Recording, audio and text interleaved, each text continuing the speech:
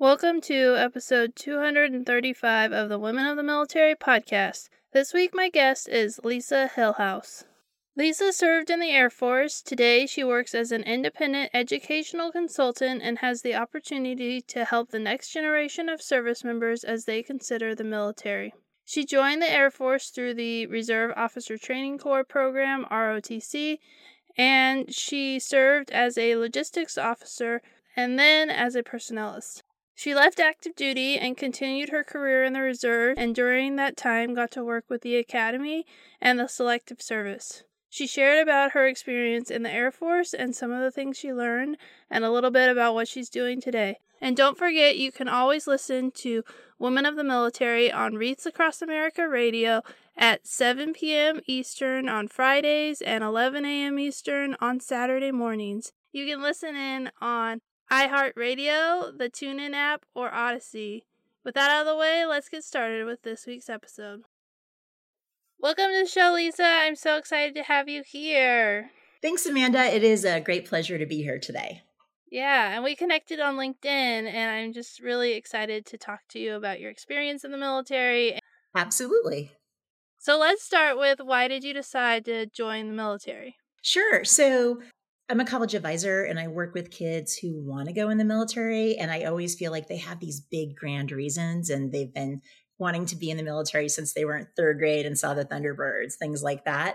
I'm a totally different story. So I didn't seek the military, it came to me. So I had some family members who were in Vietnam and World War II who were drafted, but no one who had been career military. And I went to an all girls Catholic high school. So nobody was going to academies or ROTCs in the 80s, things like that. And then when I went off to college, I had a big sister mentor in the dorm my first semester. And she was the Air Force ROTC cadet recruiter. And she was a friend of mine, Kara Agajanian, give her a shout out. And she said, you're a leader here on campus and you're really involved and you like a challenge, you're a hard worker. I think you should join ROTC. And I knew a little bit about it because of her, but I think I'm the kind of person that jumps right in. I go with my gut and, quickly weigh the options and commit. And so I started that program my second semester of college and I never looked back.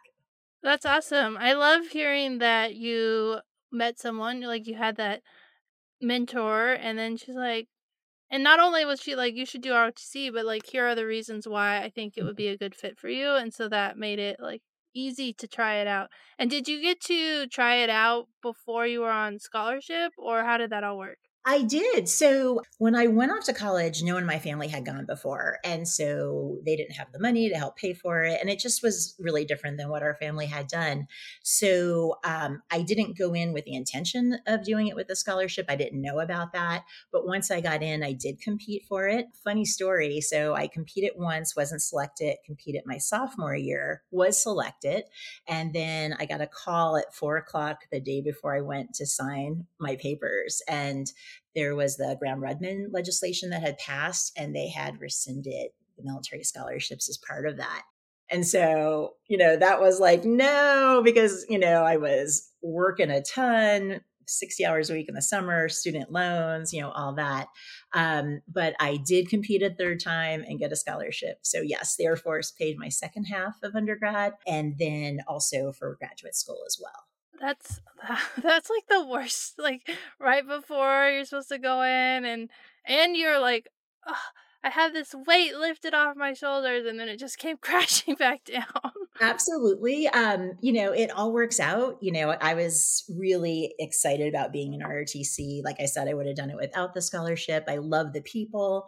Like one thing that was so meaningful for me is I didn't have those mentors in my family who were like, hey, you should reach really high for this. You could go here and do this. And I think that became the second family that really got me through college. And just knowing like this is the potential you have. And when I was in college, my goal was to live and work overseas and to help people, which I think sounds very simplistic. But when I think about what I did in the Air Force, that is a lot of it. I was in Europe and I was in Asia.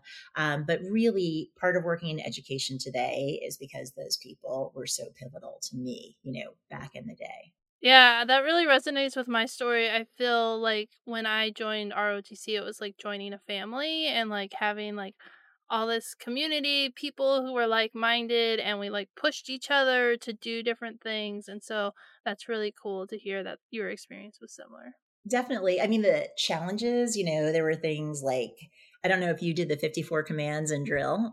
That was not my forte, no. But, the academic challenges, the physical fitness, the leadership, pushing yourself, and it was also such a different environment than coming from a girls' school as well. There were a couple of female cadets in our corps, but not a lot. Yep, there were not a lot of females in my court either. So you spent your time in ROTC and then you were able to commission. Mhm. So what was that transition like from ROTC being in college to joining the military? Ooh, so going into the military was a really positive thing. But I think in ROTC, I thought the Air Force would be this utopia. It would just be endless opportunity. And, when I came in, this was back in 1989, which is over 30 years ago. So I want to, preface it with that. But I didn't think there'd be sexism or racism or ageism. And I think in my early years, I encountered some of that, with some leaders. I think you really learn more from the bad leaders than the good ones. The good ones are great. They're so supportive. You really enjoy that time. But I think you really stretch and grow when you have to encounter, those obstacles. But I think I did, have the opportunity. I moved a lot initially, after tech school. I was in the Midwest, then I went to Asia, then I went to Europe. And so, it was one of those things where, you're in a job 6 months, you should go to a different office, try that for 6 months, another one, then PCS to a new location and start all over. So it was always a good challenge. I loved having that family. It really, especially overseas, you're so close with each other. I love the opportunity to travel. Like I've been over all but a couple states, like several dozen countries. And I think I had a chance to really try a lot of different career fields out. So I originally went into a field that wasn't my first choice, which was logistics. Then I was able to go into personnel, which is what I was hoping to do. And then I got a special duty assignment teaching Air Force ROTC, which is part of how, I landed where I am today. But I think, through all those highs and lows, you just learn so much about who you are. And I think that prepares you for life down the road for sure. Yeah, so you mentioned that you went into logistics and that wasn't the career field that you were hoping for. So, what was did you learn what job you were going to do when you were in ROTC, and like how did you deal with being disappointed? Sure. So it was really interesting.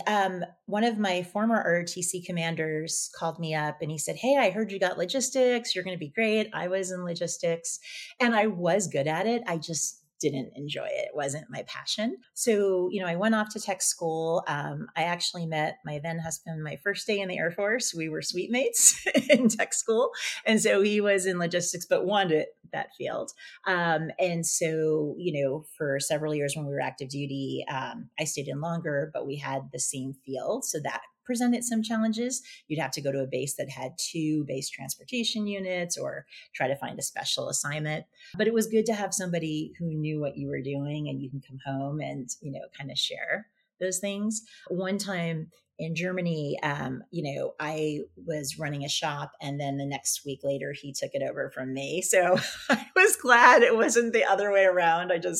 I think that's hard. One day there's Lieutenant Hillhouse and the next day there's a different Lieutenant Hillhouse. Well, and you talked about the challenge of like being in the same career field, because I think sometimes people are like, "Oh, if I'm in the same career field as my spouse, then we can go everywhere together." But especially as officers, it's like, "No, you can't." And it there becomes these challenges of like, where do we put you? How do we make it work? And so, I mean, dual military is hard, no It matter how you is. slice it. It is. And then, too, if somebody is rated, if someone's a pilot, the other person's career field is typically secondary to the placement. And so sometimes that other person may be more interested in their field than the person who's in the rated job. So I've definitely seen that. I think you're always looking to the people around you to see like what's next, like the people when you're single who are married, or when you're married who's going to have kids. And yeah, there's definitely challenges. So, how long were you both doing logistics before you switched to personnel? So probably about 4 or 5 years. And then I moved into the personnel side, but with an aerial port squadron. And so that was great because I really understood what people did. And then I moved over to be an exec officer, had some time with social actions. And then my then spouse left the military and we moved back stateside.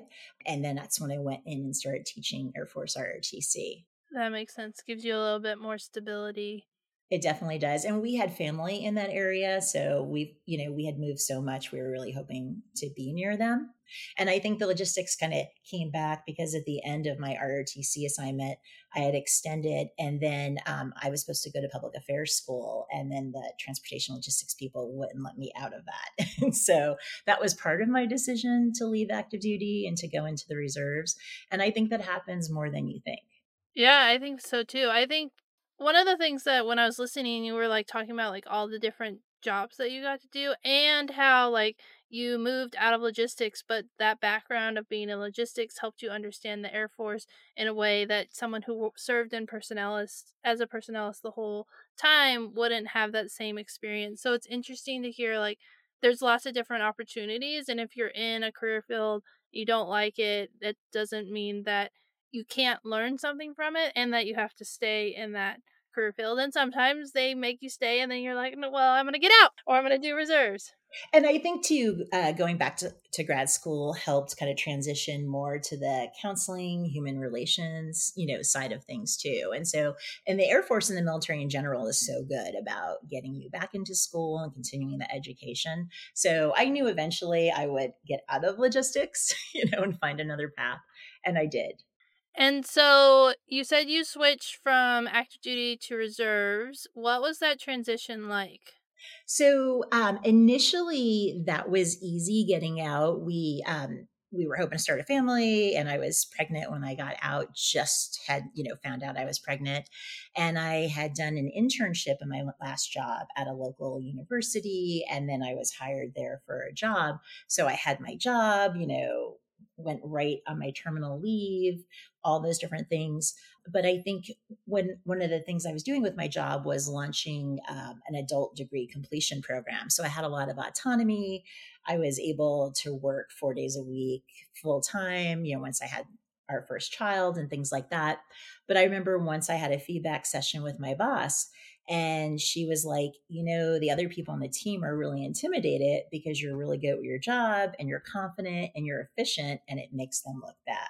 And so I thought, these are the values that we have in the military and that we're always striving for, and to, mission first, people always, all those different things. And I wasn't in a supervisory role there. It was a little different role. I had just, myself, but it was weird to see, okay, I guess you have to maybe think carefully about the people, you're working around. And higher ed, at that school, it was just a different personality. I mean, I worked almost entirely with women, whereas in my career, I was often the only female officer in the squadron, but not always. I was definitely one of the few females in a group, or when I'd go to a wing meeting, and one of the few female officers. So it definitely took some time getting used to that. But then I went into the reserves and I started working at the Air Force Academy, and that I was there for 17 years, and that was one of my favorite jobs. And just getting to work with high schoolers and career fairs and college days and recruiting and nomination boards and things like that. I love that work. And so when I had a few more children, and at that point I wasn't working full time, but I was doing a substantial amount of work with the reserves. And that was a really good work balance. Like, I liked being home, but I really liked having something I did for me and still continue serving in the military. I really didn't want to, give that up. And so I think it definitely gave me something that really mattered to me, but also I had a chance to give back to my local community too. So I think I took a lot of pride with that, and just really grateful for that time in my life too, and just the skills that it taught me. Yeah, and I want to go back to when you got that feedback because I think that's something that veterans can relate to because I know that when I was volunteering with a group of women, I like stuck my head in and was like, "We need to get this done." And they were like, "Hi, how are you?" And I was like, "Oh, yeah, you're not we have to get out of that, like, military mindset of, like, get the mission done," and, like, I was also annoyed because I was like, "We just need to get the work done," and they, like, totally stopped me in my tracks and, like, got me out of that mission focus, and so I think that story is really funny to tell because it's just funny to hear, and, like, it's funny because like, she's giving you feedback and you're like, "Is this negative feedback? Because I feel like these are all positive things, like, It feels like it's negative for them. Right. Exactly. And this past weekend, I saw a friend that I was stationed with in Europe, and we hadn't seen each other in 30 years. And it's like no time had gone by at all. And I was telling him that story. And, he talked about how when he got out, he did military consulting, but also, worked in education too. And he's like, it is such a different beast. And the people I work with now in education, I really adore. And part of it may have been like the dynamic, in that office. But I remember once we did a Myers Briggs test and they had all the people in the office and they were clustered together in a couple little squares. And I was like the one off. And the woman said to me, do you ever feel like you're pushing a boulder up a hill and your way of doing things is different than others? And, do you feel like you move at a different pace? And I thought, this is exactly how I feel in this job. And so it was good to get that self-awareness, but it's not like that everywhere. But I do remember too getting out of the military and thinking sometimes people worry about things that seem really small and inconsequential to us. And I remember being abroad and having to call a mother and talk about the funeral arrangements for her airman who died in an accident, and working on the flight line when we had an aircraft incident, and being there when we had a weapons incident, and just how those were things where it could have gone a whole other different direction. So sometimes the pace of the civilian world seemed very different, and now I've been out a while. I don't feel that as much, but I think in the military you have a bigger perspective, and you don't sweat the small stuff as much.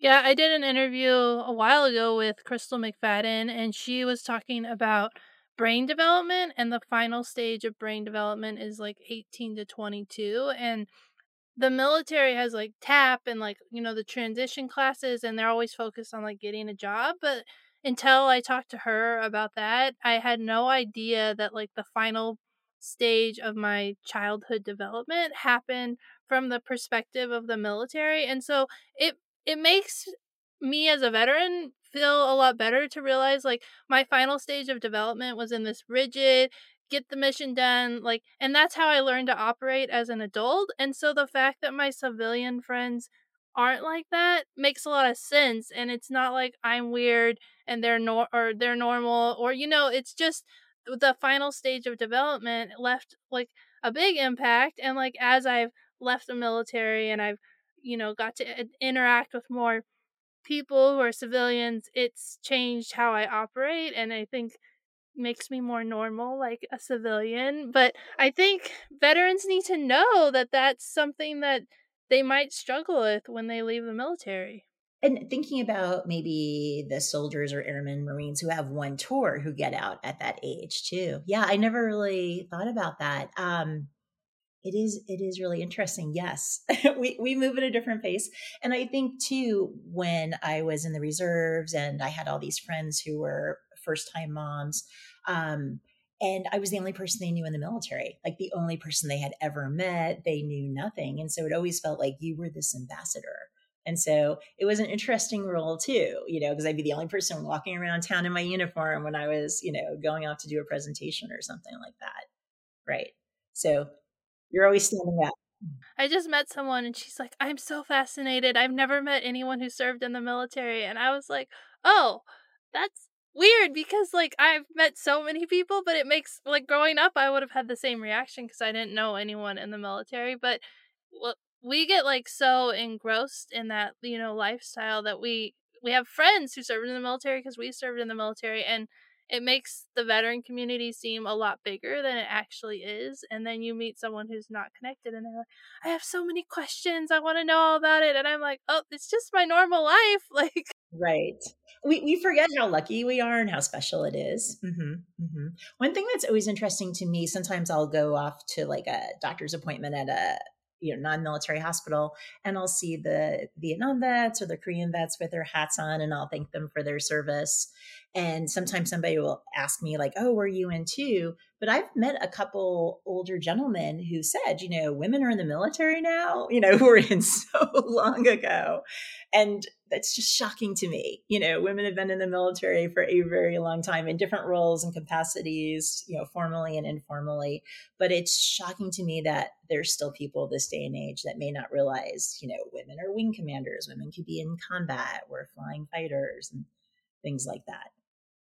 Yes. yeah, when I started the podcast, I didn't really know any history about military women because it wasn't really taught when I went through ROTC. It was all focused on like what, the generals had done, and they were all male. So it was all about the history of the military was the history of men. And through this process, I've learned so much about like the deep, rich history and like how long it's not just nurses who were served during World War One and World War Two, which is what I thought growing up. And it's just fascinating to like learn all these things. We were talking about the interview with why am I forgetting her name? The author of The Women with Silver Wings, and how like that book about the WASP, about Jackie Cochran, about all the different women who served as WASP and the impact they made on World War II, and how few people know those stories. Exactly. And I've met a few of those women, and, they're deceased now, but they were so amazing and such trailblazers. And, I had the chance to have my daughters meet a few of them too. And they were just like, wow, it's like someone's, great grandma. And I was like, yeah, but you heard what they did and how neat that is. So. Yeah, another great book about the WASP, which I've also interviewed the author, was Erin Miller's Final Flight, Final Fight. Her grandmother was a WASP, and when she died, they wouldn't let her be buried at Arlington, and so her family advocated to get the law changed so that she could be buried at Arlington or interned at Arlington. And I'm friends with her on Facebook since doing the interview, and she just got her private pilot's license in the last couple weeks, and it's like she's carrying on the legacy of her grandma. And like it's just crazy to like read the book, and like she was a lawyer working in DC, and like now she's an advocate for the WASP and sharing their story, and she does all these amazing things. So her interview is the first year, so maybe that'll be one of the ones that I redo in the summer because Unlikely ally, right? I love that, pulling from a different place. yeah, because yeah, she didn't serve, but when that happened, she like kind of became the spokesperson for her family, and then she cataloged it all in a book, and it's a really good book. It has history, and you learn about like how Congress works. I was like learning how Congress worked while going through the book, and it was really good. So you served in the reserves for how long, and what was that experience like? So for 17 years, I was at the Air Force Academy. Then at the tail end, I was at the Selective Service doing recruiting draft board members. And so another very unusual job, but it was great. So one of the things I really loved about my reserve unit, I think I touched on it before, but we had so many women in that unit, and most of our commanders were women. And so it was a nice full circle, starting off in a place where you were one of the only women, and then having all these leaders and how commonplace that was. And one thing I think is really neat about those ladies, we've been friends for, oh my gosh, since the late 90s. All but one have children. The other one is a dog mom. So we call them the ALO moms because they were all admission liaison officers. And we've raised our kids together, and we've seen each other through all sorts of different life events, marriages, divorces, having children, losing a child, job changes and things like that. And it was just such a great support system, to have these women. And most of them are pilots, and they came in, back when I did, like the late 80s, early 90s, when spots like in the Air Force were reserved by gender if you wanted to be a pilot or a navigator. And so I remember one year there were 7 spots for females, but like over 550 for males. And so how good did you have to be one of those 7? And I remember one year I knew like 4 of those women, like we crossed paths in different capacities, and just what groundbreakers they were. And they don't think of themselves that way. One of the only women at UPT. And, that's back when most women were flying tankers because, up until 93, you couldn't fly fighters or bombers. And so things have opened up so dramatically. But I love that they were also, recruiting young men and women to go in the military and being mentors to them, and then being mentors as like first officers and captains. And I think if you ever see any of the reels about pilots today, you see a lot more women. But, back in the day, it was like the military. They were one of the few women who were there. Yeah, I just finished a book by Eileen Bjorkman. She wrote Fly Girls Revolt. It's about the women who kicked in the door to allow women to serve as combat pilots. And it's such a good book because it talks about the history and I knew there was discrimination against women, but I didn't realize like the depths of the discrimination and the challenges that faced and like how hard it was. Even though the Gulf War happened and women were like shown how important they were to the military as like they tried to pull women out and the commanders were like, no, we need them to be out overseas. And there was like all these interesting dynamics. And then they did study after study after study that every time the study came back and said, women can be in the military, it's fine. And they would be like, let's do a new study. And I feel because I served in Afghanistan in 2010 when women couldn't be in combat units, but I was in combat. And when they announced that they were making the change and they also said, we're going to do a study, I was like, we don't need a study. Like, there's women in combat right now. Like, and reading that, yeah. And reading that book, I was like, oh, this is why they did another study. And she did such a good job of like interweaving her own story and her experience while also like including all this rich history and other women. And it's a great book. So Definitely. And I mean, I've seen that too. I remember, again, this was over 30 years ago, but I remember being told as a lieutenant, we would do a lot of mobility operations. And there was a job I wanted. And instead of running the passenger terminal, you would go up to this transportation control unit and you would oversee cargo, passengers, et cetera. And I said to my boss, like, sir, I really want to work in the TCU.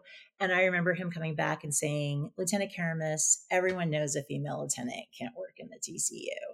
And I remember thinking, no one knows that because it's a job for a junior officer. There, you are in a control tower looking over the ground. There's, absolutely no reason. But it was that, sexism at the time. And I think like to add insult to injury, shortly after the Gulf War kicked off, and my then boyfriend had to visit it, who was in the same job as me, but at another base. And he was like, oh, Lieutenant Hillhouse, you should come work in the TCU with me. And I remember thinking, oh my gosh, I just have to take a deep breath, and he had normally done the TCU at his base during mobility, but it was just those barriers, and so just being patient and being like, okay, I know I'm really good at my job and I'm just going to have to do really well at this until I get that person retires or moves on or a PCS. So I think, learning to hold your tongue and be patient, I think is a big skill that helps. I don't think that's an easy skill. I don't think I was always successful with that as a brand new lieutenant. But I do remember when our unit was deploying to the Gulf, we were sitting in a staff meeting, same boss, and there was another officer who was about to retire, and myself, and then civilians. And, he said, we need someone to deploy. We don't know where they're going, but they're leaving at 3 a.m. tomorrow. And I was like, I'm in. I didn't even think about it. I mean, my only thought was, I can't send my airman with this other guy. He's about to retire. He doesn't want to go. I really feel like I could do a better job of taking care of them. And he was like, I super appreciate it because I don't want to go, and it was that, I don't know how it was for you, but I went home that night. I called my boyfriend. I called my family. I was the mobility officer in my unit. And so every month I was in charge of the bag drag. Do you have your shot record? Do you have your will? But of course, no one checked my stuff because I ran the bag drag and, I was scrambling to get everything together, your chem gear, et cetera.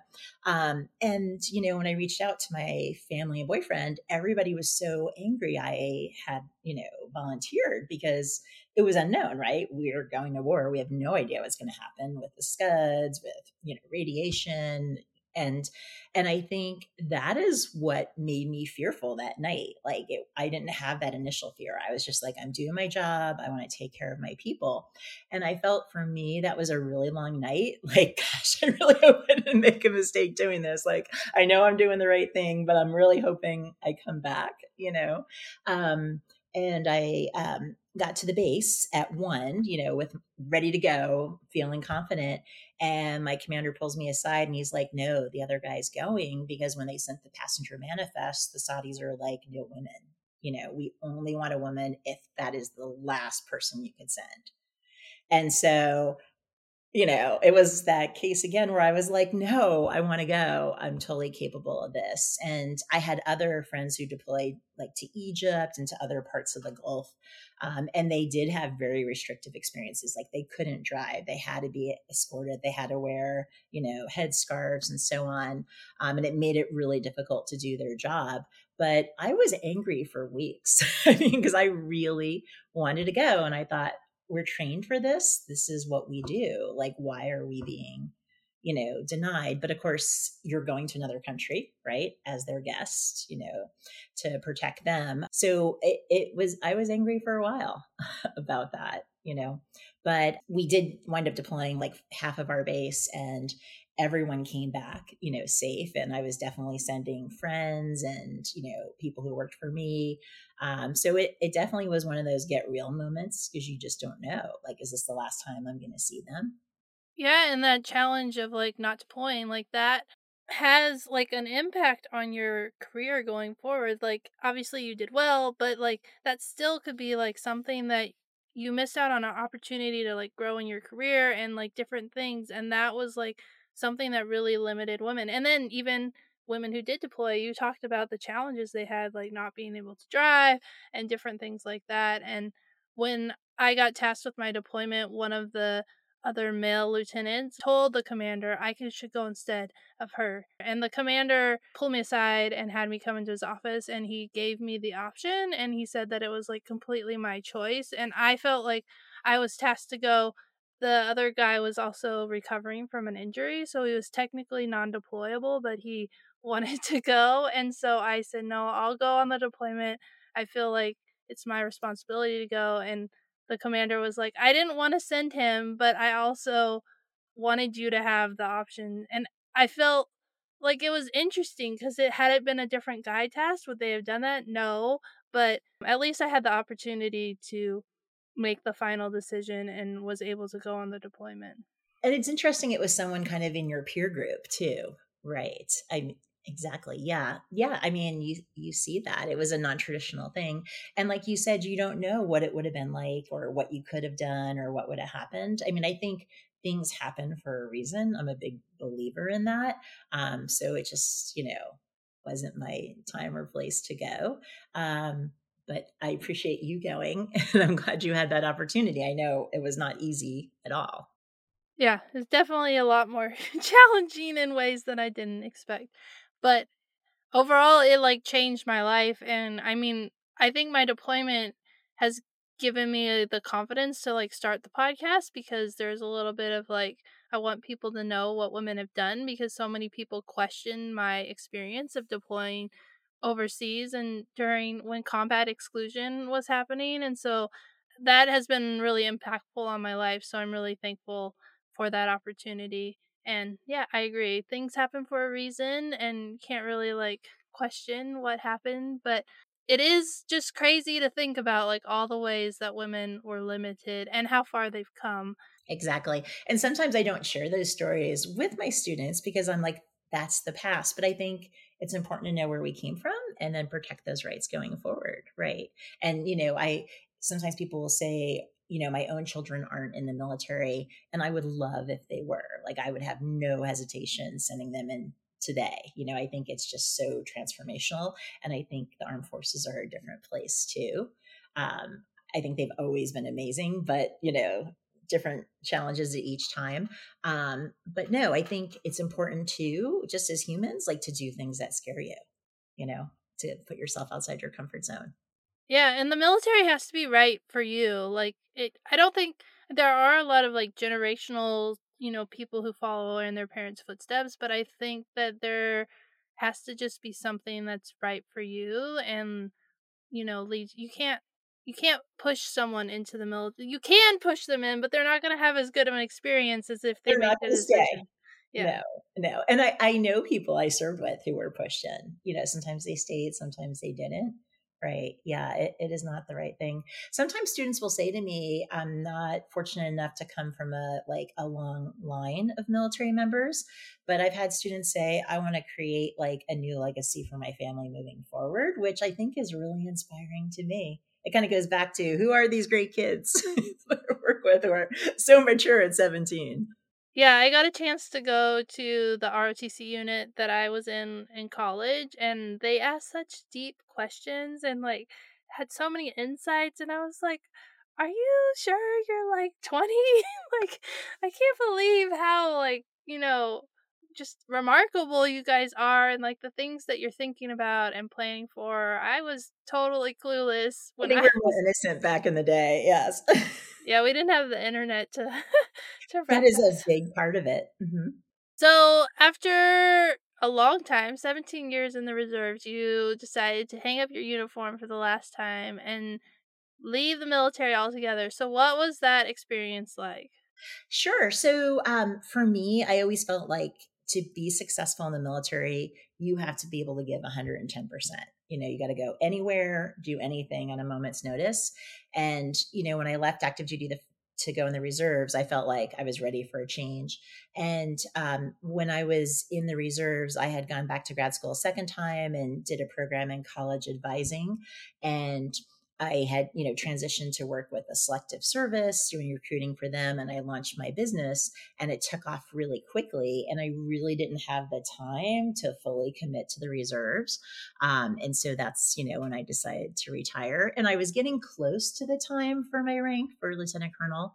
And so, leaving that behind and starting my business and helping kids get into college, but also specializing in the military, I was starting to grow that part of the business. And it feels like where it is now, 9 years later, most of the students I work with want to become military officers. So sometimes they're going to officer training school, but usually the academies or ROTC. And so I'm doing a lot of what I did when I was active duty and in the reserves. I'm better compensated now. I can stay in one place. I don't have to move and, things like that. But I love that because I feel like in a way I'm still serving and I'm raising the next generation of leaders, and some of those kids don't get in or decide not to go into ROTC for whatever reason. Maybe they're not, medically qualified, but they're such wonderful young people. And I love that I can still mentor them and, help them figure out what am I good at? What is life in the military like? What can I explore? So that's really meaningful. So I feel like I haven't totally left. Yeah, you're still connected. And you're helping the next generation, which, I mean, I wrote my book, A Girl's Guide to Military Service, just because I wanted to make a way and make a path for the next generation of women so that they could have a resource that I wish I had when I was joining. And so you're kind of bridging that gap in a different way of like providing the resources. And is there anything else from your time in the military or your transition out that you wanted to talk about that we haven't had a chance to talk about? Sure. I think we were talking earlier about there's these characteristics you develop in the military, as a leader, like that grit, that being proactive, that being accountable, that having that integrity. And I think those are skills, if you come in for 5 years or for 30 years, I think those are ones that serve you well, once you transition successfully. I think for me, like those are all things that helped me after divorcing and kind of starting that new life. And then also for launching my business, because I think I always thought of it as a business from day one. And I was always all into it. Just like when you're in the military, you have that like success mindset. I think, the military too, like you have plan A and plan B, and hopefully you're not going to plan C, but you expect the worst, but you prepare for the best, right? And so I think that helps too, like in life and in business planning as well. And I think those aren't mindsets I see, profusely in the world around me. And so I'm just grateful for those experiences and, really so appreciative that I got to serve. Like when people say thank you, I say it was an honor and a privilege because it wasn't something I expected. And I feel very grateful for it. I think there's so many ups, there's a couple downs, but I think that's anything in life, and I think, I love that you're working to encourage young women to continue to come in and yes, do the research, but take that leap. Yeah, and I do like to end the interview with what advice would you give? And I feel like you started to answer, but do you have anything else that you want to add about advice? So I guess a couple things. I did start it, but I had a ALO friend who is a man, but his one piece of advice is always you have two ears and one mouth. And so listen twice as much as you speak, which I think is great advice for young people. I think too, when you go into the military, you have to be who you are and nobody else is you. And maybe you aren't what people expect the military to be. Like sometimes I encounter people and they're like, you're friendly and you're outgoing. That's not how people in the military are. And I'm like, no, people are. We're not that different. And so I think be true to who you are. And I think don't be afraid to challenge yourself. I personally like a big, scary goal, whether it's like a revenue goal or like mastering a new skill. Like I just started playing golf. I like to do something that is a little bit outside your comfort zone. So I think the military, really requires that. So, that's my advice. I think that's great advice. And I feel like you brought up a theme that I keep hearing from the women of like, be yourself, be you. You don't have to change who you are to be in the military. And I think that's something, maybe it's sticking out because it's something I wish someone had told me when I was joining the military. I mean, I ended up finding myself and I was able to figure out who I was through joining the military, and which is kind of, interesting that that worked out. But I was able to figure out who I was, and it really had an impact on me, and it did force me to set. I didn't set the goals. The military be like, "You're gonna do this," and I'm like, "I don't think so." They're like, "Yes, you are," and then I would do it and be like, "Oh, I can do way more than I ever thought." And so I think your advice has so many like good takeaways of like what military life is like and the good things that can come. Thank you. And when you were talking, it made me think about how when I was younger, I always thought of people in the military as these really old men, and the military is so much more than that. But I think, when you're young and you're 22, those captains seem old and those majors, oh my God, they're so old, right? And then all of a sudden you're like, hey, I'm that rank or I'm that age. But yes, I think we are a much stronger and more diverse military, in every way now. And that's really great. So, Yeah, and I think it keeps changing for the better. And I know there's like a struggle with recruiting right now and the military's working, but I think right now, like, it is hard for the military to recruit, but it's also forcing them to relook at things, which I don't think is a bad thing. So I think things are going to continue to change. The the policies since I've gotten out with, the hair, the ponytails, and even maternity leave being extended, there's a lot of positive things that have been changing and I think will continue to change. So Maternity flight suits, family benefits, all that. Yeah, there's so many different changes. Yes. It's almost hard to keep up sometimes. thank you so much for your time. I really enjoyed getting to talk to you and to just make this connection. So thanks so much. Thank you, Amanda. It was an honor. Really enjoyed it. Thanks so much for listening to this week's episode. Don't forget that you can check out all the episodes of Women of the Military podcast on your favorite podcast app, or you can head over to my website, www.airmantomom.com.